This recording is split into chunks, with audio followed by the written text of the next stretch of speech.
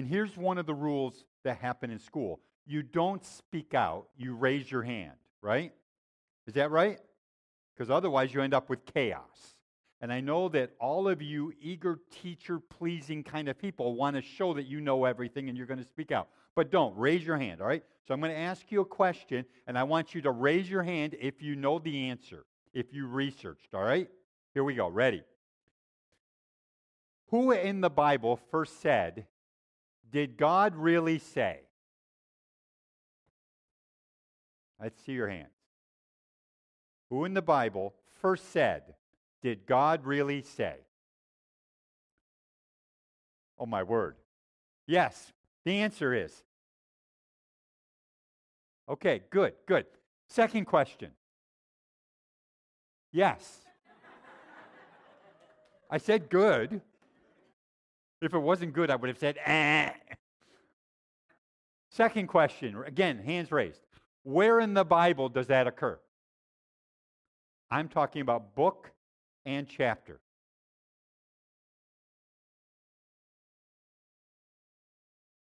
Not as many hands. Yes. Genesis 3:1. Very good. It was the devil, represented as a serpent, who first came to Eve. And by the way, I realized that this week for the first time, maybe you guys already did, the way in which the Bible flows, in chapter 2, God gives instructions to Adam about the trees of the knowledge of good and evil. And he says, of all the other trees you can eat, but not of that tree. In chapter 3, the devil comes to Eve and says, "Did God really say?" Which would seem to imply that the devil was around when God gave the instructions to Adam. Because Eve didn't tell him that. He just came up with that on his own. So, here is my point very simply. We need to be sure about what God really said. We need to be confident that we know God's Word. And one of the things I've discovered over the years, however, is that a lot of people, even a lot of Christians, don't really know God's Word well. They don't know the Word of God, the Bible, very well. And the way that is often evidenced is they make statements, they give quotes, and they attribute them to the Bible and to God, but neither the Bible nor God ever really said it at all. Can you think of quotes that people give that aren't in the Bible, but they think they are? Yes, what? God helps those who help themselves. Is there some truth in that? Maybe. But it's not in the Bible. What else? I'm sorry, what? I can't hear you. Cleanliness is next to godliness. Probably a good idea, but it's not in the Bible. Here's one of the ones that was said just recently. God says you can accomplish anything you put your mind to.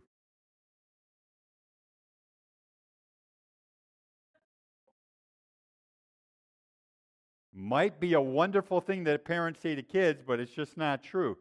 You've already said cleanliness is next to godliness. How about this one? Money is the root of all evil.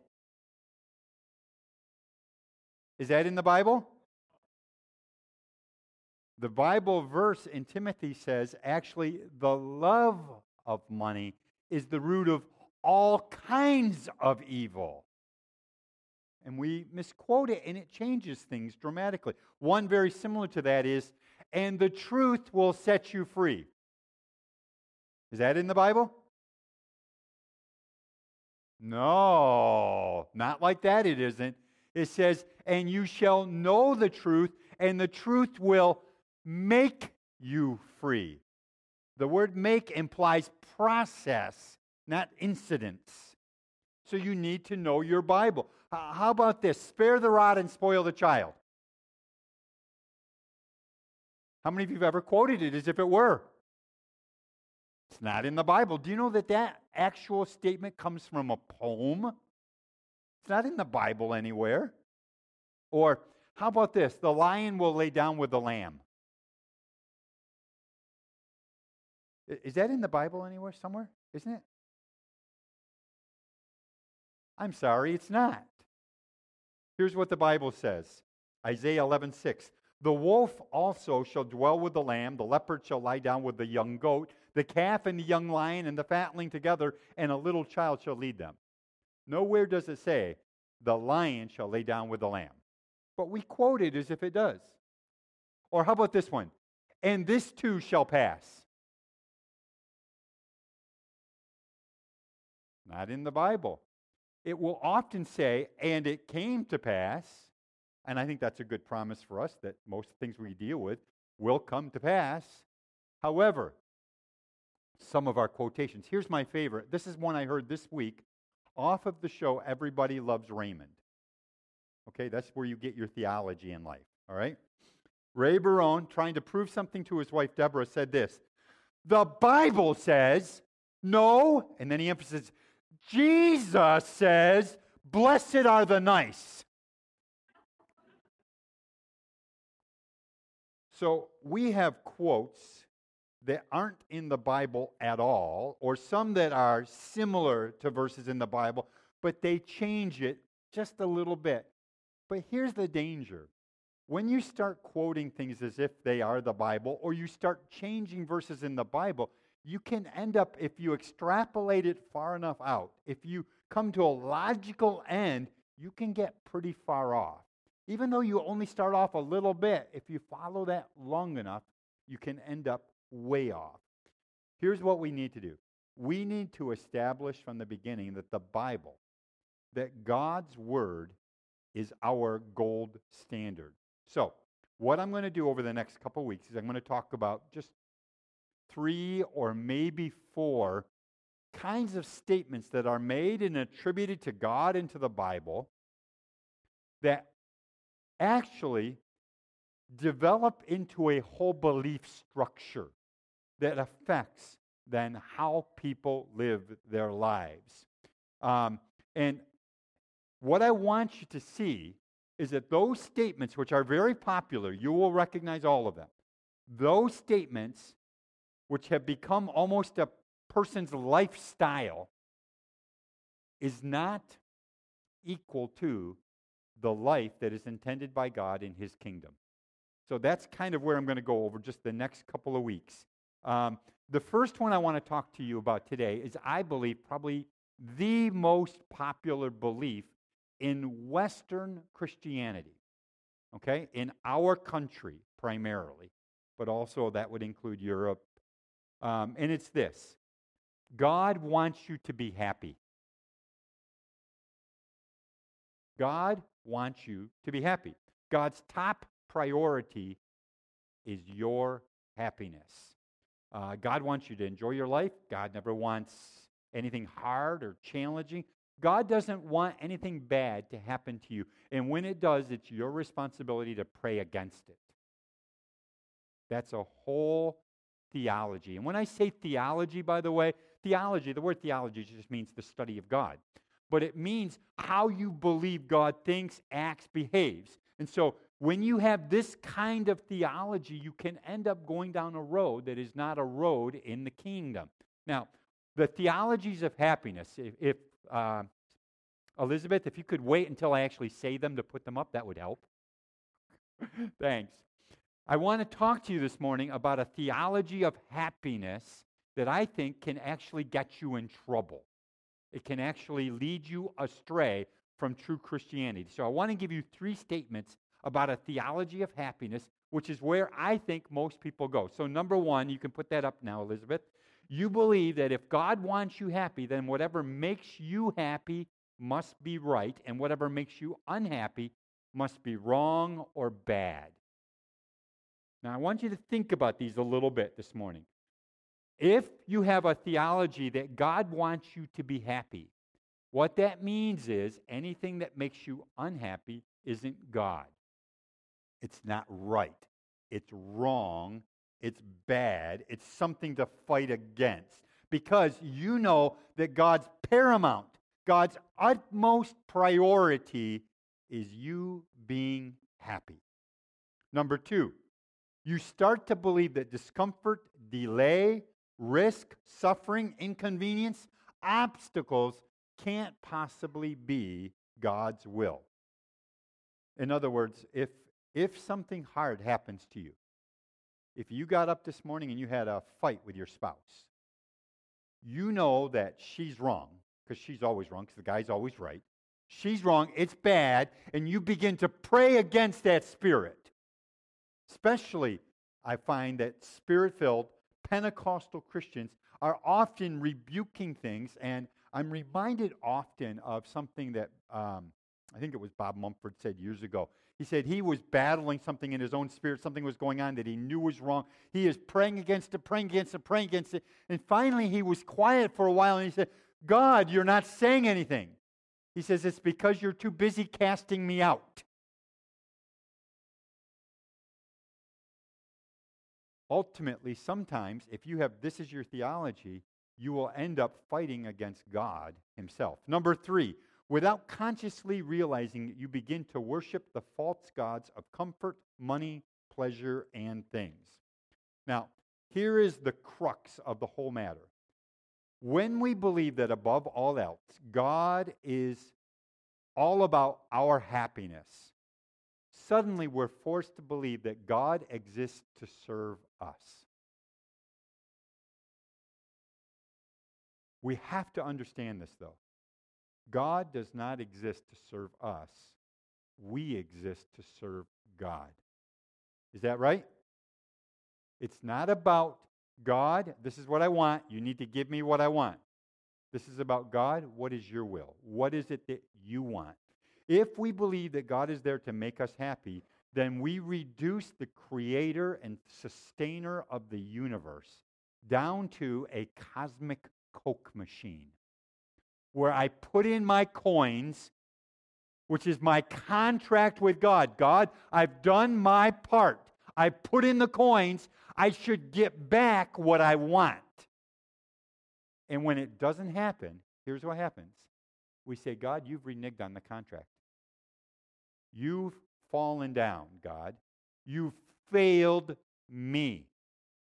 And here's the problem. People get mad at God for this. People will leave the faith over this kind of thing. They will say things like this, God, I said my prayers. I went to church. I tried to do good things. I tried not to do bad things. I gave money in the offering. I helped an old lady cross the road. I didn't run over my neighbor's cat when I had every opportunity to do it, and I wanted to, but I didn't do it. I believe, God, that I've done my part. I put in my coins. Therefore, why are you allowing all this stress in my life? Why don't you give me what I want? And you get mad at God, and you actually quit. You say, I tried the church thing.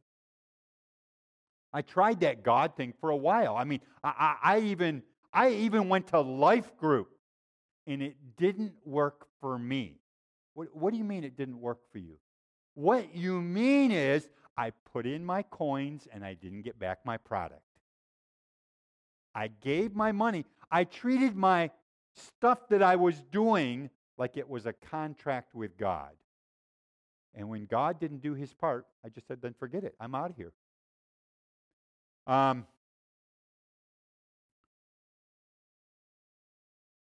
Now that I've kind of depressed you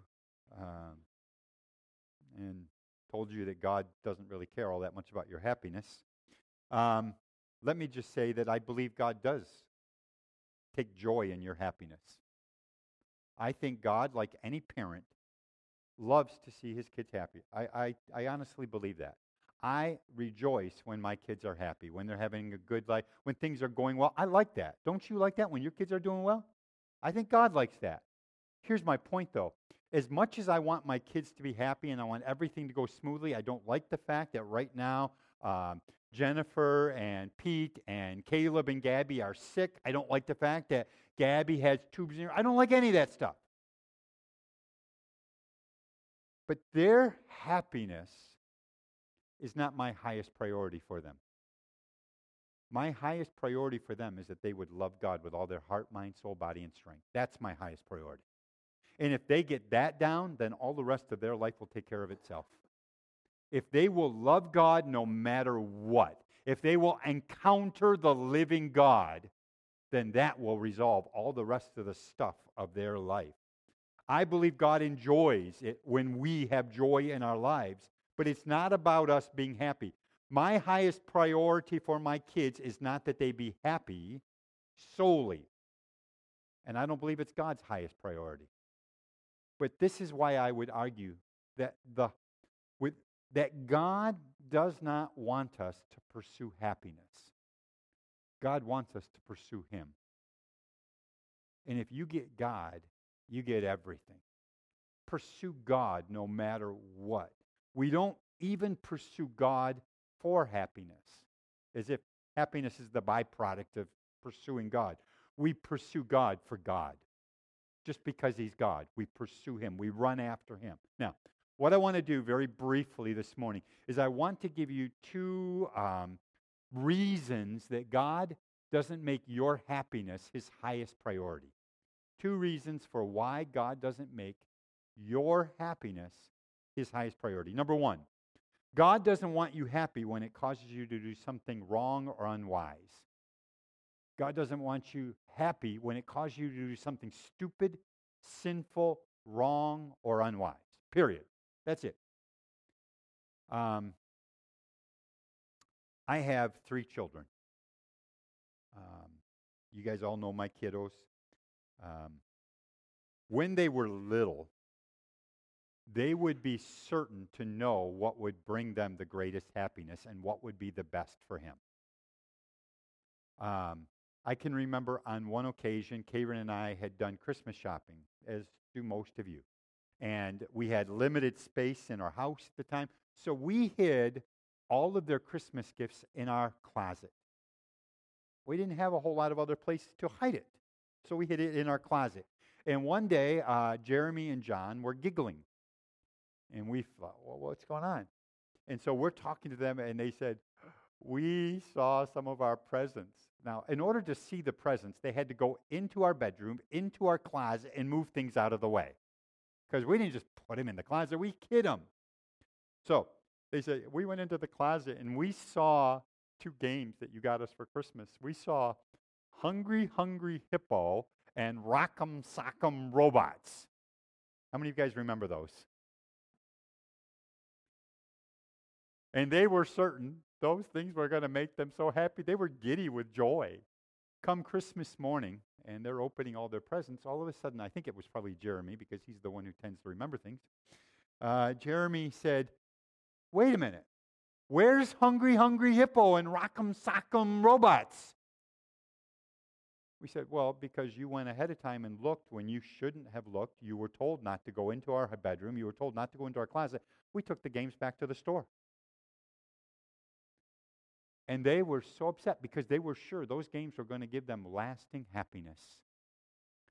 But we knew it wasn't best for them because it would teach them that you could do wrong, get away with it, and you still get all your dessert too. Here's my point. Sometimes our kids want things that aren't the best for them. They're sure it's going to make them happy, but we know it's dangerous for them. Whether it be stuff or events. There are many times over the years that our kids wanted to go do things with other kids in the community, and we'd say, no, it's not going to happen. Because we knew it wasn't the wisest thing for them. Here's my point. We're adults, and we think we know the best thing for us. But what if God, who is older than us, knows better than us? Is that possible? That God might actually withhold something from you because He knows it's not good for you, even though you're positive it's the best thing in the whole world? I've sat with people who have chosen divorce because, after all, and this is their statement, God wouldn't want me to stay in an unhappy marriage. So many couples today divorce saying, we're just not happy together anymore. So instead of believing God in His Word, and instead of fighting for what God has given them in covenant, they quit because it just doesn't make them happy anymore. And please hear me, I'm not trying to make anybody feel guilty who's here who is divorced. But I am saying to you, most people that I know of who are believers who are divorced would say it was one of the most painful things they've ever had to deal with. It doesn't work the best unless we do it God's way. So my statement is, so many of them would say, well, I believe the highest priority at this moment in time is my happiness. And God would say, no, your highest priority needs to be my glory, not your happiness. On your wedding day, you said, for better, for worse, for richer, for poorer, and in sickness and in health, till death do you part. That's what you covenanted before God. I think that's worth fighting for, that we be people who keep our word. No sermon, by the way, can deal with every eventuality. I recognize it's possible that you're here today and you were in an abusive relationship and you divorced for safety's sake. I understand that. I am in no way dealing with those kinds of issues. I'm talking about a principle that people make where they make their happiness their highest priority instead of the glory of God and what God has said. I've had people say to me just recently, but Pastor, my spouse isn't meeting my needs. Can I tell you the truth? Karen doesn't meet my needs. She doesn't. She regularly falls way short. Way short.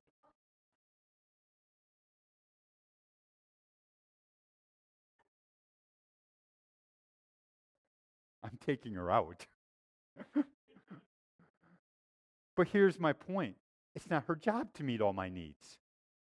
It was never her job to meet all my needs. Some of my needs shouldn't be met because they're not real needs, they're wants. There are things that I think would make me happy, but God says, no, that's not good for you. He says, so I've given you a wife who's not going to give you just what you want because you want and you moan and groan and cry and complain and yell.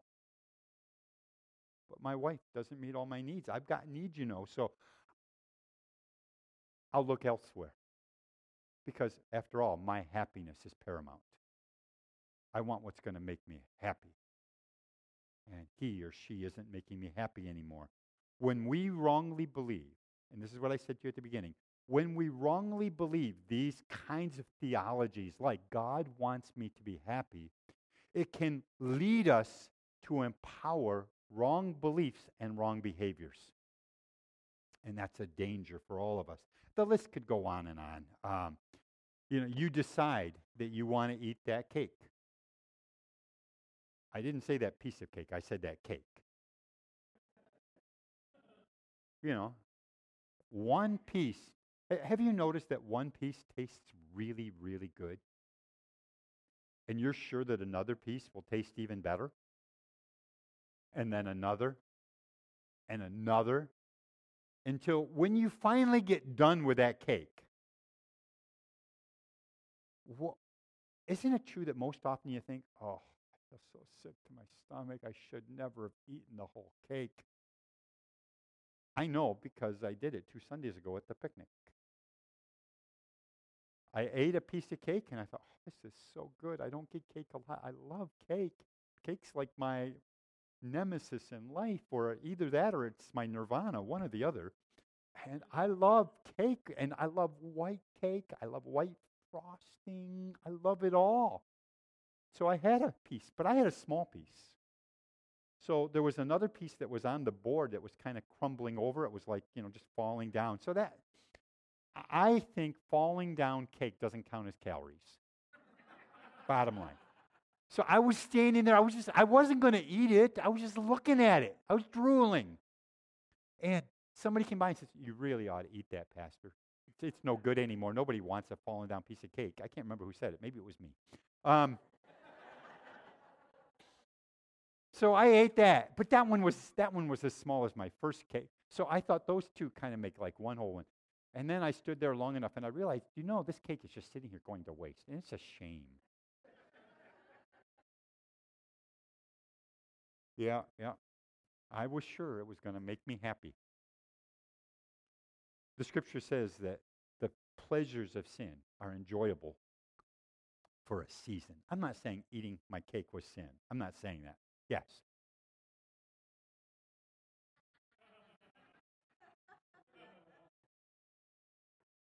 That's very likely true, Tom. Or how about this? You pray and you finally get this job that you love that's going to be everything you ever wanted. A couple months go by and you find it's not as good as you thought it was. You come to hate the job. You hate your boss. You hate going there every single day. You hate the commute. You hate it all. You say, that's it. I'm just not happy here anymore. I'm done. Even though you've got a wife and kids to provide for, you know the thing that's going to make you the happiest is if you're gone from that place. So what do? You forget your wife, you forget your kids, you forget your responsibilities, you forget your bills that you've agreed to pay. And you go and you say to your boss, you can take this job and... I didn't say that.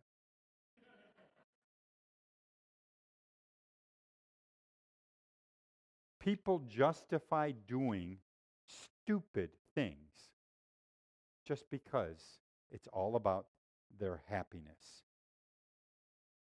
The list could go on and on. People get into massive debt because no good thing will God withhold.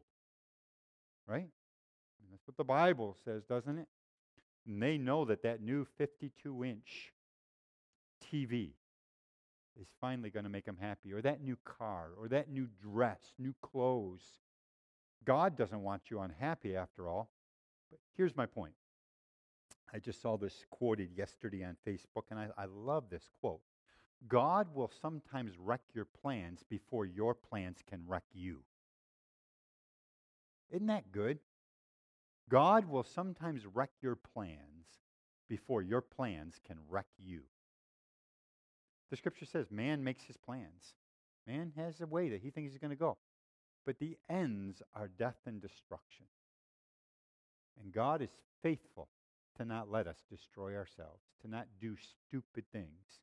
And when we do, we can't be blaming God. We can't say, oh, well, God, I don't have any money now. Well, you're the one who quit your job. Yeah, but I was unhappy. Uh-huh. And now you're so happy. So the first point was up there already. God does not want you to be happy when it causes you to do something stupid or unwise, all that. Number two, the second time God doesn't want you happy is when it's only based on the things of this world. One of the things that I personally enjoy to do, I know some of you might judge me for this, but that's just life. Live with it. I enjoy at night when I get home, which sometimes is very late. Sometimes it's 9, 10 o'clock at night when we finally get done with the day. I go home, I sit down, I open up my laptop, I have my coffee or my Diet Coke next to me, and I will turn on the TV. So I got the TV on, I got my laptop on, I can do both at the same kind of time. I enjoy sitting there and I watch a bit of TV. Try to be very careful about what I watch, but I do watch some. And the other night I was watching TV, and in about an hour span, I found out what's really going to finally make me happy. A blanket with holes in it. Do you know what it's called? A Snuggie. A Snuggie is going to give me ultimate happiness. In that same hour, I found these are all things that would make me happy. And by the way, the people who were advertising them were obviously very happy. I need a Max Trainer by Bowflex. And it will make me strong and virile and give me six-pack abs. And after all that working out, I need for sure a George Foreman grill. And then I need a clapper because after I eat all of the burgers from that George Foreman grill, I won't be able to have enough strength to get up to turn off my own lights. And to top it all off, I need Budweiser and Doritos so that I can have friends. That's what I learned in a 1-hour period. They will make me happy. Here's how I believe. This is my thing. You might not agree with me, but this is what I did. This is the formula this culture tells us will make us happy. You want to be happy? You need faster, newer, shinier, bigger, better. You need the perfect vacation getaway, the fun experience, the right relationship. And I think this is just the saddest thing, but here's what this culture says. If you don't make me happy anymore, then you're no longer right for me, because it's all about me and my happiness. So what do? I trade you in for something newer and better, something younger, just like I trade in my car. That's what this culture does. So if you don't like yourself, what do? And again, I've been watching the TV commercials on purpose for this. If you don't like yourself, here's what you should do. You should tuck it, you should lift it, you should puff it, you should smooth it, you should shave it. It's true. All this week, just the commercials.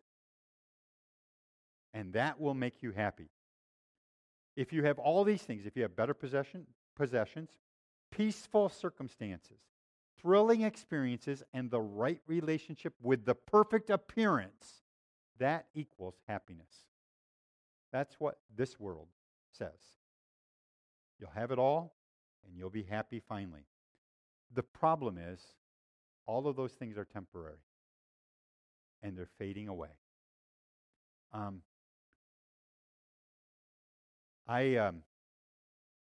When I was dating Karen, I was 20, 21, that age bracket. I was working 2 full-time jobs. One job, I would work from midnight until 8, 9 in the morning. The other job, I worked from 2 in the afternoon until midnight.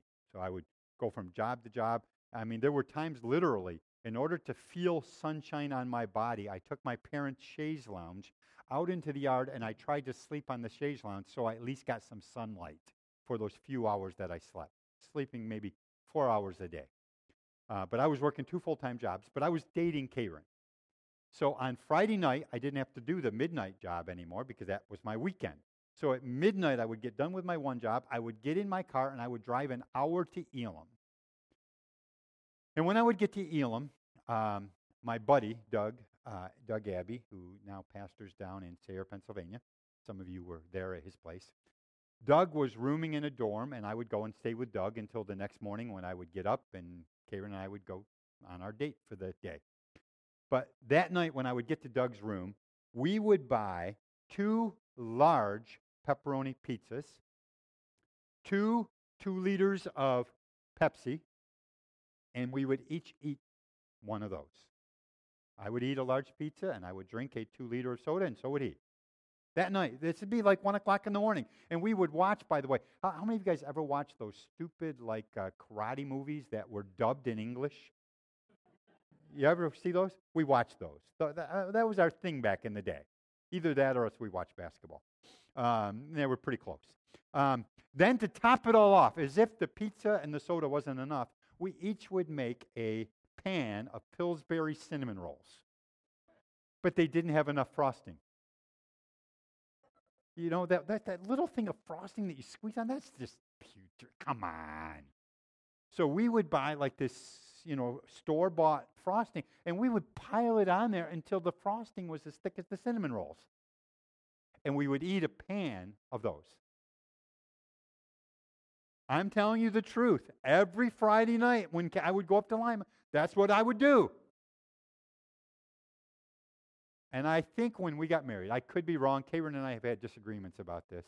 Either I was 142 or I was 155. Somewhere in that range. That's how much I weighed when we got married. I could eat like that without a problem. No problem. I loved it. It made me happy. And I continued to eat like that. Somewhere along the way, something changed. I don't know how it happened. But I couldn't eat the way I used to eat and stay happy. So now I've had to eat salads. A lot of lettuce, a lot of rabbit food, as Paul Schultz likes to say. I find that I can still, by the way, just to be clear, I had somebody just say to me recently, I was at a minister's meeting in Arcade, And they got dessert out, and I was just looking. He said, "Oh yeah, you don't eat dessert, right?" I said, "Keep your thoughts to yourself, bud. I can eat anything I want, thank you very much." We do. We eat pizza once in a while, and we might even have cinnamon rolls, but not a whole lot anymore because it no longer makes us happy because it affects our body differently. In other words, things change.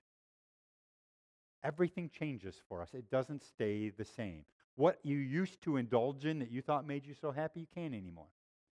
Well, all the stuff in this world that promises you so much happiness, that stuff's going to wear out. It's going to rust out. It's just not going to last forever. My father-in-law, he used to really like cars. He loved cars. He would get a new car, and I don't mean brand new or anything like that, but he would get, for him, a new car. He liked to drive nice-looking cars. And back in the day, he loved the GMs, especially the Oldsmobiles, those big boats that used to float on the road, the cruisers. He loved those. And one day he brought home a car. That was his style, by the way, at the time. He didn't ask his wife. They didn't talk about things like Kay or I. He would just bring home a car and say, "Here's our new car." He brought home the best I can describe it would be a yellow canary Oldsmobile Delta 88. Remember those cars? Yeah. It was brilliant yellow, and his wife looked at it and said, "I don't like the car." And he, being the godly man that he is, said, "Why? What's your reason?" And she said, "I don't like the color." He said, and again, I don't know what his exact words are. I know what I would have thought. He said, "That's stupid. What does the color matter?" She said, "I don't like the color." They kept the car. He parked it in the courtyard of the main building at Elam, back when the courtyard used to be open.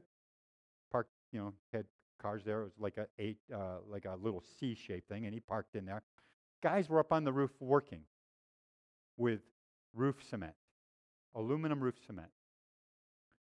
And by accident, one of the guys knocked off a 5-gallon bucket of aluminum roof cement on top of his new canary yellow Olds Delta 88. It was no longer yellow. It was now this pretty silver color, and she liked the car then. Here's my point. You buy that new car that's going to bring you so much happiness. You buy that new truck. You buy that new snowmobile. You buy whatever you want. It's not going to bring you lasting happiness. It fades quickly. It wears out. The world says if you get this, if you buy this, if you have this, if you trade this in, you're going to be happy. But it's just not true. Because those things don't bring you lasting happiness. 1 John 2:15 says this. If you would listen to this, I put it up here for you. Do not love the world or, hear this, do not love the world or the things of the world. Okay, let me just let you think about that for a minute. Don't love the things of this world system. Those things that you just have to have because they will finally make you happy?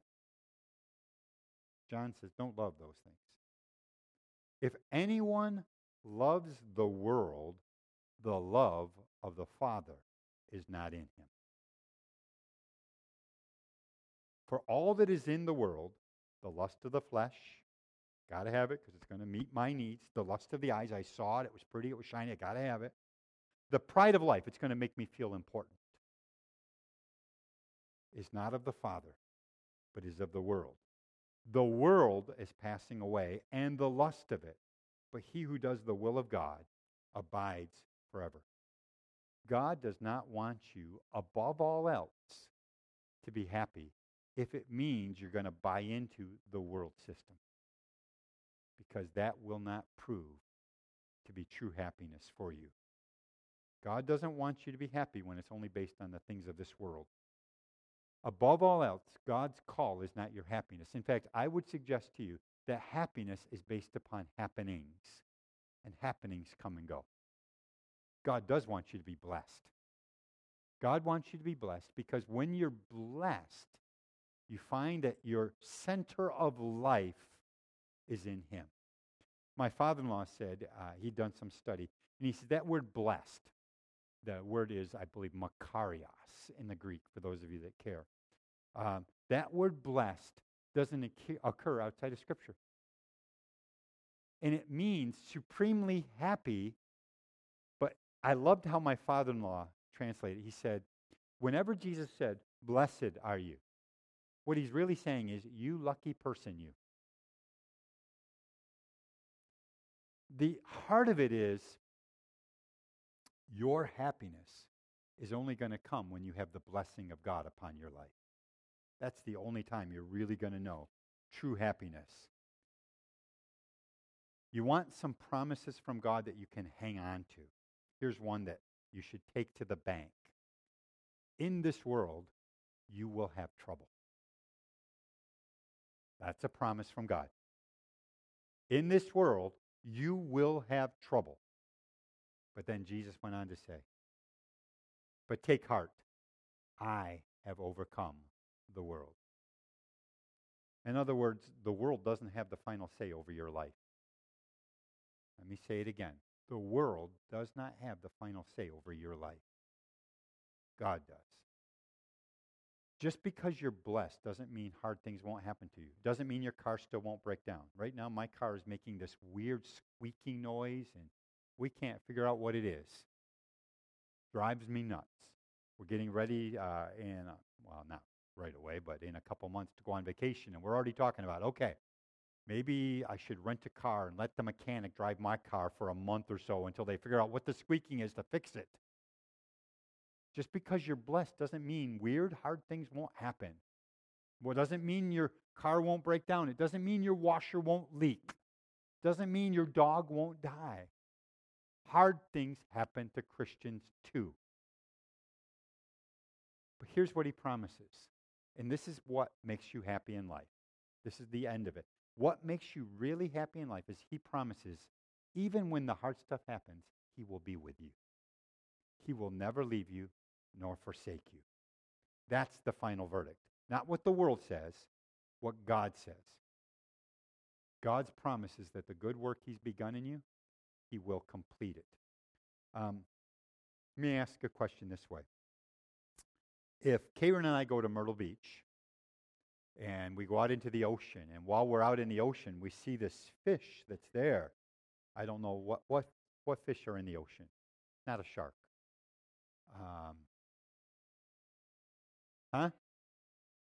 No, I don't want a jellyfish. A tuna? A tuna. I'll go with a tuna. Okay?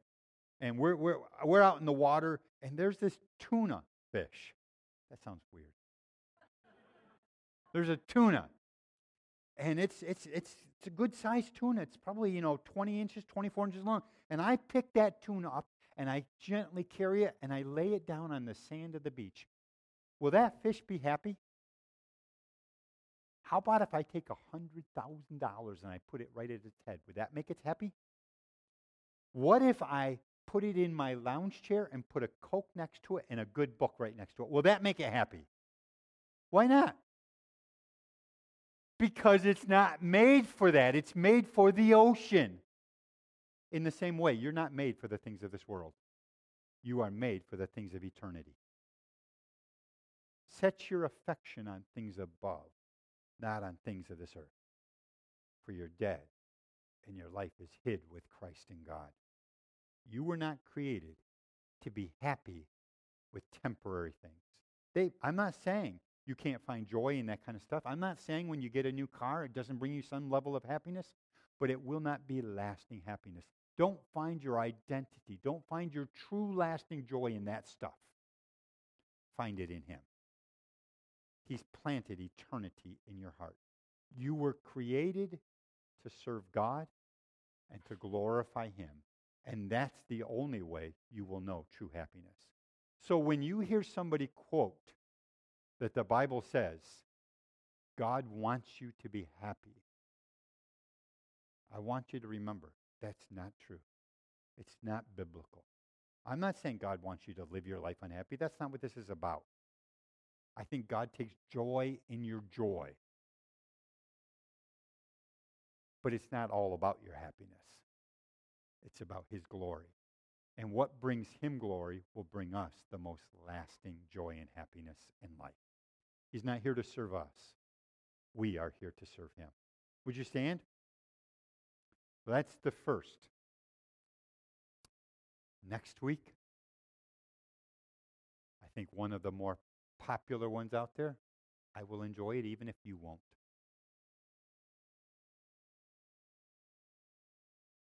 Remember, what you're going through today isn't the end of the story. It is his heart for you that really matters. That's what this is about. What does God want for you? And if God is withholding something from you, can you trust that God knows best? If the job isn't all you want it to be, is it possible that God wants you to treat that job like a mission field rather than just quit because all that matters is your happiness? My father, as is the case for many fathers in this room and many of your fathers, my father worked a job for 40 years that he didn't love. He didn't love working at Gleason's Works in Rochester. I can remember him telling me that they put these huge fans in the ceiling to try to suck the hot air out, but all it did was make it blow instead of suck. They couldn't get it to circulate the right way, and it would blow the hot air back down on the guys, and guys would faint on the floor. He didn't love the job, but he did the job faithfully for all those years because he had a wife and kids to take care of. He knew it wasn't all about his happiness. It's not about my passion. You know, we hear people talk today like, well, find what you're passionate about. Do that. Well, how about you just do what's at your hand for right now, passionately unto the Lord?